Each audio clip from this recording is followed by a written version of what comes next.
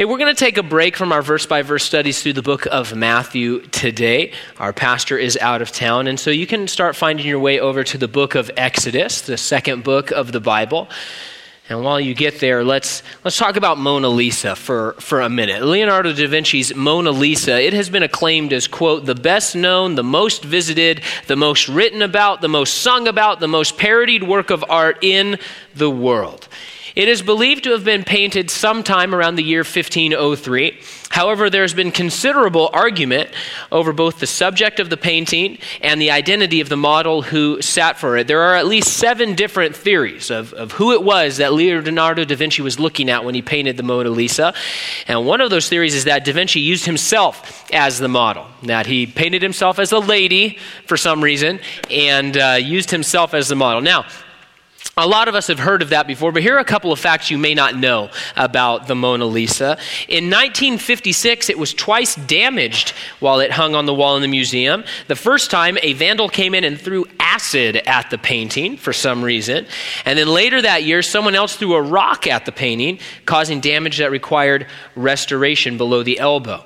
After these events, bulletproof glass has since been installed in front of the Mona Lisa there in the Louvre, and it has shielded it from a spray paint attack in 1974 and potential damage when a terracotta mug was thrown at it in 2009. Apparently, the story in that one was a lady was trying to get French citizenship. She was denied, so in response, in protest, she went to the museum there and bought a mug at the gift shop, walked over to the Mona Lisa and chucked it at it, not realizing that there was bulletproof glass in front of it. Now, one more interesting piece of trivia that I didn't know, and I found this immensely enjoyable to read about. The Mona Lisa was once stolen and missing from the Louvre from 1911 till 1913. There was an Italian gentleman who worked as an employee at the museum there, and he decided he was going to hide in a broom closet one day. He went to work, he hid in a broom closet, and then when the museum closed, none of the paintings were locked down or anything like that. He just picked it up off the wall, put it under his coat, and walked out. And the reason why, now, some people suggest that he was doing it for monetary gain, but his stated reason was that as an Italian patriot, he felt that the painting should be on display in Italy rather than France. And so for 2 years, it was on display in different places. He eventually did try to sell it, and that's when he got arrested. But in Italy, he was hailed for his patriotism, and he served just 6 months for the crime. You know, for a piece of canvas that's hanging on a wall night and day, a little portrait, this thing has a lot of history there, right? I mean, and it's a piece of art that we've all at least seen a representation of at some point in our lives. Now, here's where we get started. It's in Ephesians chapter 2, it's verse 10. Let me read it to you. It says, "For we are his workmanship, created in Christ Jesus for good works, which God prepared beforehand that we should walk in them." When we look at our lives as Christians, for those of you who are believers in Jesus Christ, you've been born again, the Bible describes you and I as master-crafted workmanships of God. That he as this master creator, this master builder, this master artist is handcrafting a particular workmanship out of your life. But the difference between our lives and the workmanship of, say, Leonardo da Vinci or any of the other great artists of human history is that we don't just hang on a wall to be looked at.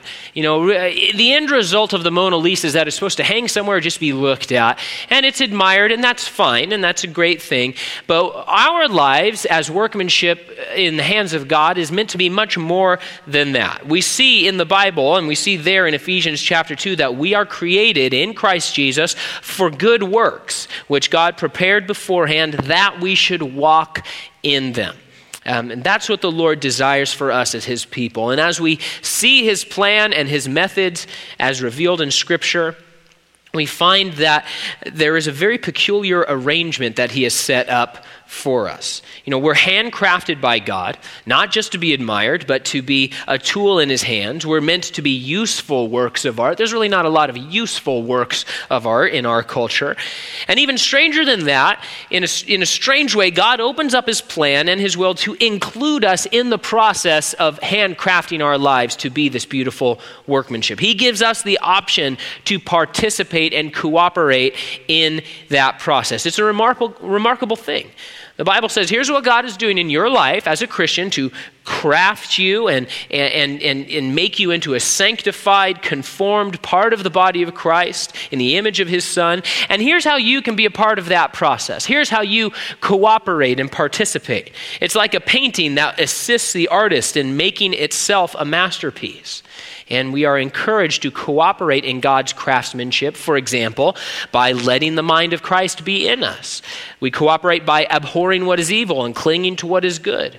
We cooperate by magnifying Christ in our words and our actions, by taking the form of a bondservant. Those are all things that we're given in the Word that say, hey, here's how you do what God is accomplishing in your life. That's how we obey and participate in that command to be transformed, and that's the perfect will of God for you. Now, there's a passage in Exodus that I want us to think about this morning, and it gives us insight into how all of this happens. I mean, we've all heard that, the Lord is working in our lives, and that he's a plan for our lives and a will for our lives. Okay, well, how does that happen? How does the Bible describe that process? It's Exodus chapter 31, verses 1 through 11. Gives us some interesting thoughts to think. And as you make your way there, let me give you some quick context, which I think is important. Here in Exodus 31, it's in a long section of the book where Moses is up on top of Mount Sinai meeting with the Lord, and he's receiving instructions from God about the law and the system of worship that would be established in the tabernacle. The tabernacle is the tent of worship that would be constructed and set up and move with them, the children of Israel, as they traveled to the promised land. The Lord there on Mount Sinai had brought Moses up and he said, hey, here's what I'm doing. I'm going to establish a new nation, a new system of worship, a new set of laws. I'm building and constructing a whole society based upon me and the worship of me as I lead you as my people into the promised land. And we're in that section right there here in Exodus 31. And so our verses show us the process of God by which he crafts your life while also using you for his purposes. And so let's look at our text here and see what we see. Starting in verse 1, it says, Then the Lord spoke to Moses, saying, See, I have called my name Bezalel, the son of Uri, the son of Hur, of the tribe of Judah. And I have filled him with the Spirit of God in wisdom, in understanding, in knowledge, and in all manner of workmanship, to design artistic works, to work in gold, in silver, in bronze, in cutting jewels for setting, in carving wood, and to work in all manner of workmanship. And indeed, I have appointed with him Aholiab, the son of Ahisamach, of the tribe of Dan, and I have put wisdom in the hearts of all the gifted artisans, that they may make all that I have commanded you, in the tabernacle of meeting, the ark of the testimony, and the mercy seat that is on it, and all the furniture of the tabernacle, the table and its utensils, the pure gold lampstand with all its utensils, the altar of incense, and the altar of burnt offering with all its utensils, and the laver and its base, the garments of ministry, the holy garments for Aaron the priest, and the garments of his sons to minister as priests, and the anointing oil and sweet incense for the holy place, according to all that I have commanded you, they shall do. Before we go any farther, let's just pray for a moment. Lord, thank you for this morning, and Lord, thank you for your word, that it speaks to us, that it is alive and powerful, and that you desire to use your word this morning to cut into each and every heart here, Lord, to speak to us about who you are and what you desire for our lives. And so we pray, Lord, that for each of us, that you would bring encouragement and direction and correction, Lord, for how we can be responding to you the way you desire, how we can be cooperating with you in the work that you desire to do in our lives. Lord, we don't want to be slow in our pace following after you. We don't want to miss opportunities or miss things that you have intended for us. And so help us, Lord, to understand what it means for us to be your servants and to be your workmanship. And help us to see what a great and awesome God you are, how full of mercy and grace and love and provision you are for us. In your name we pray. Amen. And so this morning there are 4 simple insights I want us to think about into the way that God takes our lives and transforms them to use them. This workmanship that we're told about in Ephesians. The first idea is found in verse 2, and it's that God calls you by name. Look at verses 1 and 2 again. It says, Then the Lord spoke to Moses, saying, See, I have called by name Bezalel, the son of Uri, the son of Hur, of the tribe of Judah. You know, it was Valentine's Day not too long ago. Isn't there a powerful and profound difference between a real Valentine and a forced Valentine? A forced Valentine is worth zero. It's worth nothing. There's a real difference. In school, they make you bring a Valentine for everyone in the class, right?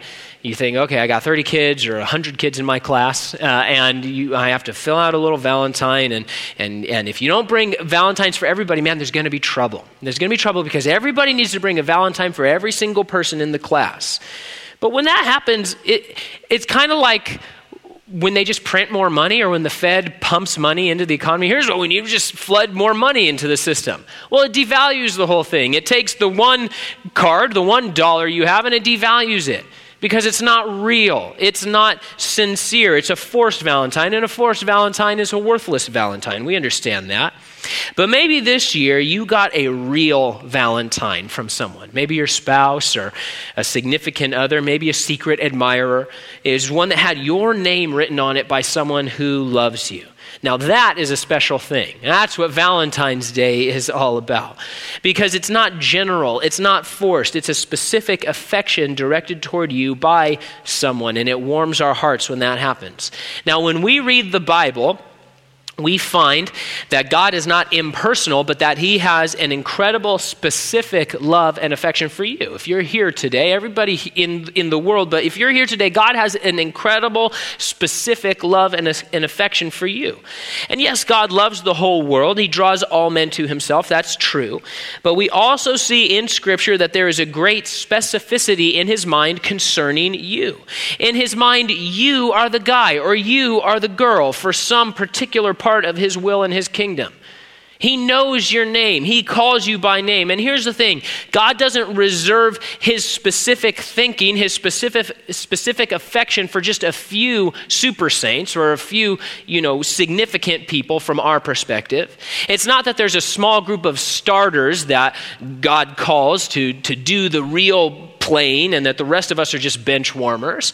No, here's what God says to us as individuals in his word. This is John 10 verse 3. It says, "To him the doorkeeper opens, and the sheep," that's us, "hear his voice, and he calls his own sheep by name and leads them out." God knows you by name. Now, we sing about that, and we know that, and we read about it, and we've heard that a lot of times, but if we pause for a minute and realize that the creator of heaven and earth, the eternal God, he knows you by name. He cares about you. He's numbered the hairs on your head. He has an incredible, specific affection for you as a person. And he knows exactly who you are, not because he's so powerful and he has to. Yeah, I know everybody. He knows exactly who you are because he wants to know who you are, because he has love for you. That's the personal nature of his love for you as revealed in the Bible. And it's easy for us to think of God impersonally. We're kind of programmed culturally and we just kind of think of God impersonally from time to time. But that's not how God describes himself to us. He has revealed himself as a God of specific, personal, intimate love for individuals. What did he want to do in the Garden of Eden? What was God's intent? His intent was to make man and woman there and to come and walk with them in the cool of the day, talking with them and relating with them and having this personal affection one with another. And that's his desire for you as well, to have that personal relationship. And towards that end, he calls you by name. And we find that he has called each of us by name to become his children and citizens of his kingdom. And as we read in John chapter 10, he calls us so he can lead us. He says, God is like the shepherd and you're like the sheep, and he calls his sheep by name so that he can lead them in a specific direction to a specific destination. That's his desire for your life. His desire is to lead you. And the way that God leads his people is found in verse 3 of our text. Let's read it. It says, "I have filled him with the Spirit of God in wisdom, in understanding, in knowledge, and in all manner of workmanship, to design artistic works, to work in gold, in silver, in bronze, in cutting jewels for setting, in carving wood, and to work in all manner of workmanship." And so God leads us by calling us by name and then filling us with his Holy Spirit. He says, okay, I've called you, I got your attention, you're following after me, and now I fill you with my Holy Spirit. And what we learn is that we are filled with the Spirit of God, not just to feel something, but to do things for the Lord as his servants and representatives on the earth. He says, you're my workmanship. And what that means is that I'm going to be conforming you into the image of Jesus Christ. And I'm going to be shaping your life so that you can walk in those good works that have been prepared beforehand. And he says, I make a workmanship out of you to go do more workmanship. Notice that there in the end of verse 5, to work in all manner of workmanship. And so we're filled with the Holy Spirit, not just to feel something, but to do things for the Lord as his servants, to walk in those good works that God has prepared before us. You know, in verses 4 and 11 of our text, we see a lot of doing involved, a lot of work. And we're going to talk about this more in a moment. But there's a lot of work to do. Here in the tabernacle, there was a long list of things that needed to be accomplished. Man, Moses must have been getting writer's cramp writing it all down. He's like, okay, now what? Okay, now that has utensils, and this table, and it has utensils, and the lampstand, and it has utensils, and writing it all down and listing it out and realizing how much work there was to do. But it's incorrect for us to think that being filled with the Spirit is mainly an experiential thing for us to feel. The Holy Spirit does give us personal peace and joy and comfort in our heart. The Holy Spirit does minister to our hearts in ways that we feel and ways that impact our thinking, obviously. However, when you look at the work of the Holy Spirit, the filling of the Holy Spirit in the Bible, though there are obviously personal benefits to that, you find that the Bible describes people as filled with the Spirit of God, whether they're in the Old Testament or the New Testament. They are always people who go out and do God's work after they are filled. They're used for his kingdom in observable ways by walking in good works. Let's think of a couple from the New Testament, Zacharias and Elizabeth, the parents of John the Baptist. Separately, they're described as being filled with the Spirit of God. And each time they are filled with the Spirit of God, they prophesy. They speak forth the word of God. Elizabeth encourages Mary and is teaching her. Zacharias, he prophesies and teaches and encourages others as well. In Acts chapter 2, maybe the most famous passage in the Bible about the filling of the Holy Spirit. There, the people in the upper room were filled with the Spirit. What did they do? Did they just feel something? No, they began preaching to the crowds who had gathered about the wonderful works of God. Peter and the other disciples are described as being filled and immediately receiving boldness to go and preach the gospel. And perhaps most importantly, we read in the first 4 books of the New Testament about Jesus, and it often says being filled with the Spirit. Jesus being filled with the Spirit is, as a result, led to move and to do and to speak in a variety of ways. It says, hey, Jesus filled with the Spirit went out to the wilderness. Jesus filled with the Spirit did this. Jesus filled with the Spirit did that. As an example to us of what it means to be filled with the Spirit of God. Now, here's one way the filling of the Holy Spirit is described to us in the book of Ephesians. This is in chapter 5, starting in verse 18. It says, be filled with the Spirit. And then it goes on to describe what that means. It says, be filled with the Spirit, speaking to one another in psalms and hymns and spiritual songs, singing, making melody in your heart to the Lord, giving thanks always for all things to God the Father in the name of our Lord Jesus Christ, submitting to one another in the fear of God. And so a Christian, by definition, is meant to be filled with the Holy Spirit. And we're not filled to do nothing, and we're not filled to just feel something. No, we're filled in order to accomplish what God sets before us to do. That's always the pattern that we see in the Bible. We're filled either to worship or to preach or to walk in the good works that he sets before us. And so if I look at my life and I look at my regular day-to-day living and I see that I am not about the Lord's business, there's something terribly disconnected in my heart, because the Lord says, hey, you're a Christian, and here's what a Christian is. Here's what a Christian does. Here's how a Christian is filled. Here's what that means. And if I can look at the scriptures and apply them to my life and say, okay, does this line up with what happens in my life? And if the answer is no, then I have a problem. Because the Spirit of God is said to be our helper who will teach us and enable us to go and do what our shepherd, our master, is telling us to do, where he is leading us to go, so that we can walk in those good works that God prepared beforehand for you and I. And so God calls us by name. He fills us with the Holy Spirit. And then we see this in verse 6. It says, and I have appointed with him Aholiab, the son of Ahisamach of the tribe of Dan. And I have put wisdom in the hearts of all the gifted artisans, that they may make all that I have commanded you. The tabernacle of meeting, the ark of the testimony, and the mercy seat that is on it, all the furniture of the tabernacle, the table, its utensils, the pure gold lampstand with all its utensils, the altar of incense, the altar of burnt offering with all its utensils, the laver and its base, the garments of ministry, the holy garments for Aaron the priest, and the garments of his sons to minister as priests, and the anointing oil of sweet incense for the holy place.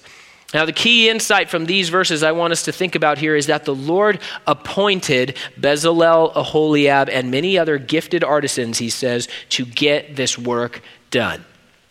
That term appointed, it's an interesting term, isn't it? Now, I'm not a language scholar, and we don't think or believe that you have to know the original languages in order to really understand what God is saying. You can get yourself into trouble when you think that, okay, well, I have to go figure out what this Greek word means, and this is the only thing that this Greek word means, and that's not the case. However, we can look at these words and realize that the Lord speaks specifically on purpose. And we can see something interesting when we discover how the Lord uses this term in other places in Scripture and what it means. When someone is appointed, something is given to them.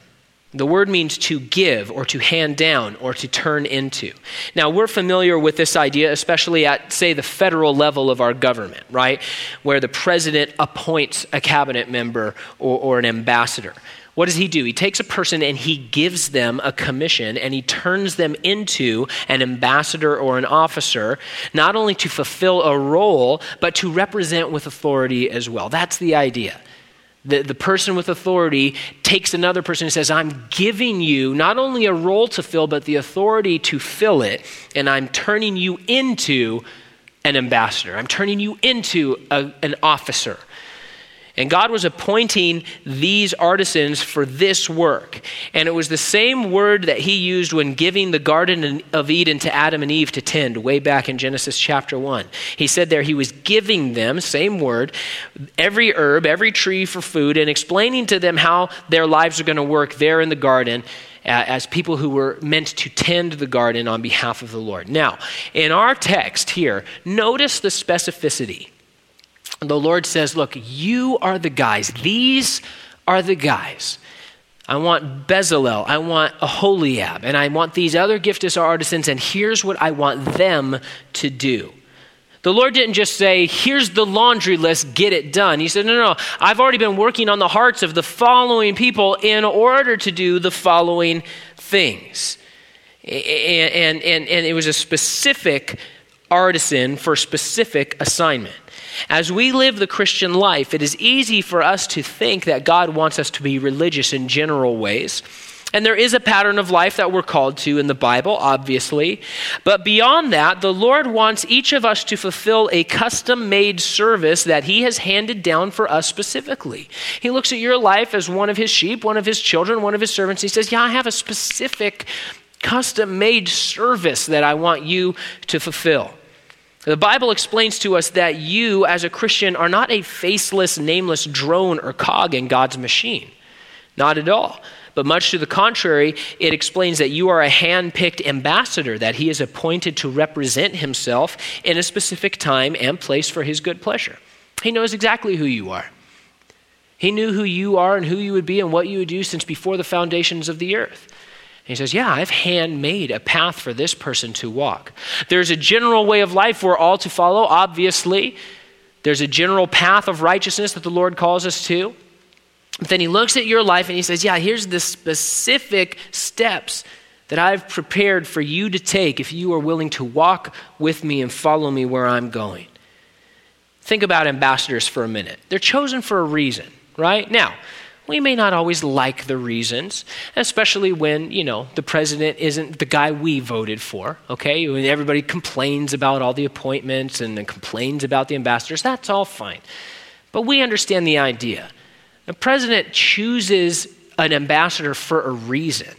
He doesn't just say, write a list of names down, cut them up, put them in the hat, I'll pull a name out of the hat, and that's who it's going to be. No, he sits down and he says, okay, here's a spot, here's who I want to do it. Not just a person at random, not the first person I see on the street, but I'm picking someone for that role. He picks someone specific for that position. And we understand that, and we understand that the Lord chooses you for good work specifically. Why? Well, because there's work to be done. The Lord says, man, there is a lot of work to do on this earth. There's a lot for us to do and to say on behalf of our King. The Lord says, hey, I'm going to heaven to prepare a place for you where you're going to spend eternity. In the meantime, I need you to stay here as my body on the earth. I'm going to send my helper to go with you and empower you and lead you and direct you so that you can accomplish the work and spread the word and represent me here on the earth. And as we set out on that work, notice from the text here how God has appointed us not only for specific assignments, but he has appointed us to be a part of a community of people who are all serving him and serving one another. There are no free agents in God's economy. There's nobody who's just, hey, I'm off, I'm a freelancer, I'm a freelance servant of the master. No, there's no such thing. There's no such thing as a freelance servant. You belong to the household. And the Lord says, hey, Bezalel, I'm appointing Aholiab to be an artisan, to also build, but to help you and to assist you. I'm appointing you all together into a community to serve one another.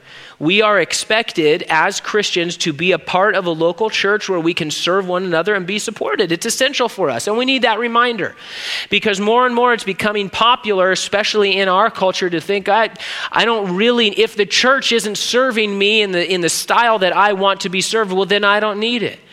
Now, a major Christian author recently in the last couple of weeks, New York Times bestseller, writes tons of books, is well beloved in my generation, just announced, hey, I'm done with church. I'm still a Christian, but the church has failed. I don't need the church. And that's going to send a lot of influence into his readers. Now, we would say, you know what? The gates of hell cannot prevail against the church. The church hasn't failed. Maybe individuals within the church need correction, or maybe specific local churches are doing things that we wouldn't agree with. But in general, as a Christian, you are called to be in a local community. So whether you're in Hanford, whether you move to the other side of the world, the Lord says, yeah, I want you to be, I've turned you into, I've given you a community to be a part of. You're a living stone that's meant to be built together with other living stones. And so it's important that we understand that because it's essential for us to be a part of the church in the local setting as well as in the global setting. Now, here we see that these guys are called gifted artisans. Now, that sounds fancy, but all it really means is that these guys were hands-on builders. That's what an artisan is, a hands-on worker. And the Lord said that he had gathered these guys up to do all sorts of stuff. They'd be working with gold and silver and bronze. They'd be bringing jewels from rough to ready. They'd be building the Lord's house and setting up the ark of testimony and getting the lampstand shining and making the utensils and the furniture and the clothing. And what we learn devotionally speaking is that as God's people, there is a lot of work for us to do. There is more work than we have energy to do for the kingdom of God. There is more opportunity than we have time or effort for the kingdom of God. The Lord said, man, you guys are going to do more work than I could ever do because there's going to be lots of you and because you're going to cover the entire globe. And there's always a work for us to do as we're led by the Spirit. There's all kinds of work, more than enough to go around. And the Lord desires that we be a part of that work, not just generally, but specifically. Some shovel, some jewel, some forge has your name written on it. We see this happening in the book of Acts a ton of times, all the time in the book of Acts, where some diamond in the rough had a specific man's name on it, and then the Lord said, I'm going to use you to bring that jewel from rough to ready, to bring that person into the kingdom. Paul was specifically appointed, the Bible said, to be an apostle to the Gentiles. Peter was specifically appointed to go and talk to Cornelius one afternoon. Philip was specifically appointed to run into an Ethiopian eunuch on the desert road. He says, yeah, you are the guys.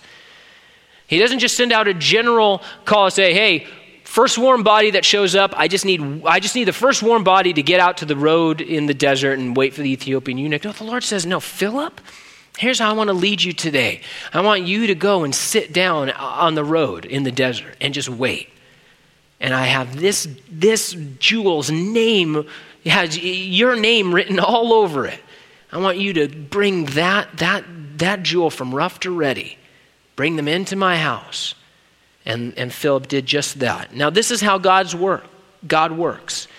These are the kinds of things God wants to do in your life as he fashions you into his beautiful, useful workmanship. It's what he wants, and of course, we want what God wants. So what does it take on our part? What can we do today to cooperate with the Lord?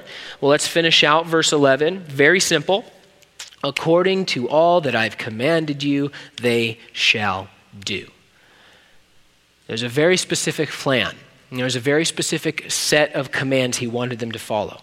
And what the Lord wants is for us to walk obediently, filled with the Spirit, in the direction that he leads. And if we do that, then he shoulders the rest of the work. This whole situation is really interesting. It's really incredible to see how God was working with the people, what he was expecting of the people, how he met the people, what he provided for them. Look here at how he accomplished the work he gave them to do in Exodus 31. He gave them the model. He gave them the blueprint for how to do the work. He gave them, he said, the wisdom, the understanding, the knowledge they would need. He would provide the resources necessary by stirring the hearts of the people to give in a few chapters. He gave these guys co-builders to help one another out. In verse 6, we see that he gifted them. He said, hey, I've gifted artisans to do what I'm asking them to do. He called them by name. He filled them with his Spirit. He appointed them for the work. And that's all they needed in order to do what they had been set apart to do. The anointing of God was their equipping. God had provided everything necessary in order to do this incredible work. Now, what we see is that God would accomplish the work through obedient vessels. But there was a lot to do, a huge amount of work to be done. But it was all doable because of the power of God. But this was a large-scale plan that the Lord had laid out. And so what does that mean for us? It's a reminder that the Lord didn't just save us as individuals in order to give us access into heaven. Of course, that's part of it, perhaps the main and most important part, certainly the part we're most thankful for. But that's not the only reason God saves our souls, not just to give us access to heaven. If that's all the Lord wanted to do through salvation and through the cross, then as soon as a person got saved, then he would just take them home. Why would he wait? Well, he waits because he says he wants to make something of us. He says, I'm going to make you into a workmanship, something beautiful, something useful. Individuals who are called by name and filled with the Spirit and appointed to serve in the kingdom of God and make eternal differences in the lives of others, starting now as we accomplish the good works that he has prepared beforehand that we should walk in. That's what he wants. That's what he says. And so the question is, will we be obedient to what God wants? Will we walk worthy and circumspectly as our shepherd leads us forward? He calls us by name and he leads us forward, and then it's up to us whether we're going to follow after him. Now, to follow him, we simply need to be filled with the Holy Spirit and obey. Obedience we understand, but so how am I filled with the Holy Spirit? Well, it's not magic. We're told in the Bible very simply, be filled with the Holy Spirit. Meaning it's something we all can do. It's not that it's some secret thing that only one or two people have figured out. The Bible says, hey, to all Christians, hey, be filled with the Holy Spirit. So how do I do that? Well, practically, we're filled with the Holy Spirit when we're filled with the Word. The Spirit inspired the Word, and he has given it to us so that we can write it on our hearts and apply it to our lives and be transformed by it. We are filled with the Holy Spirit by gathering together and meeting with the Lord. He says that when we gather together like this, he will meet with us in a unique and special way. It's the Lord says, hey, I'd love to have a meeting with you later today. And then it's up to us whether we're going to show up to those meetings. And we're filled with the Holy Spirit when we submit to his still small voice and say, okay, the Spirit is speaking to me. I'll say yes. I'll say yes to the Lord. I will do what he's asking me to do. I will obey. Now, we understand God's intentions, and we even understand his process as we see it here in the Word. He shows us in the Scriptures how he crafts us as his workmanship. And we see that he involves us in the process. He says, craft with me. Let's cooperate together in this wonderful work of art. And so the question is this: when I look at my life, understanding what the Lord has constructed for me and understanding what my potential is from the pages of Scripture, the question is, what am I working on? Whatever canvas I'm painting on today, through my words or my efforts or my plans, are they according to the plan and the will of God? Is it part of the workmanship that God is working on? Or am I working on something else? You know, in the tabernacle, we see all this stuff being built, all these different things on this list, and almost everything was anointed with a very special perfumed oil. And this perfumed oil was only allowed to be used there in God's house. Everything had a very specific smell. There was a smell reserved for the things of God. And the Lord said, hey, nobody else is allowed to use this. You can't put it on yourself. You can't use it outside the tabernacle. You can't do any of that. It's only for these things in the tabernacle. But what that meant is that when you came into the tabernacle, there was a very specific smell of God, a very specific stink of holiness. What does your life stink of? I mean, honestly, when you think about your life, what does it stink of? Does it stink of the Lord, or does it stink of something else? If I think I'm living the Christian life, but I'm not meeting with the Lord and being filled with the Holy Spirit to do his work, if I'm not submitting to God's word, well, then I'm no longer working on the plan that God has in mind. I'm painting my life in some other way. I'm working on some other canvas. Hey, I may even be painting something that will be as impressive as the Mona Lisa, but in the end, it's just going to be a human work hanging on a human wall. And it's going to be something that can be stolen or destroyed or damaged or eaten by moths. It may be something that people like to look at. It may be shocking. It may be even admirable to critics around us. But is it really what God intends for my life? That's the question. And I can't answer that for you. And you can't answer it for me. But the Lord will reveal it to you if you go before him and expose your heart to him. If I go to the Lord and expose my heart the way that David did and these other people in the Bible said and said, Lord, why don't you have your way? Why don't you speak to me and tell me what you want to say? Well, then the Lord does not hide himself away. He will show us whether or not we are walking according to what he has said. And that's what we're commanded to do. He's called us by name. He's given us his Spirit as our helper to fill us and to gift us and to send us out to do his work. And he's appointed each of us for a specific part of his kingdom. And so we say yes to the Lord today. Be his hands-on worker. Walk in those good things that the Lord prepared beforehand for you.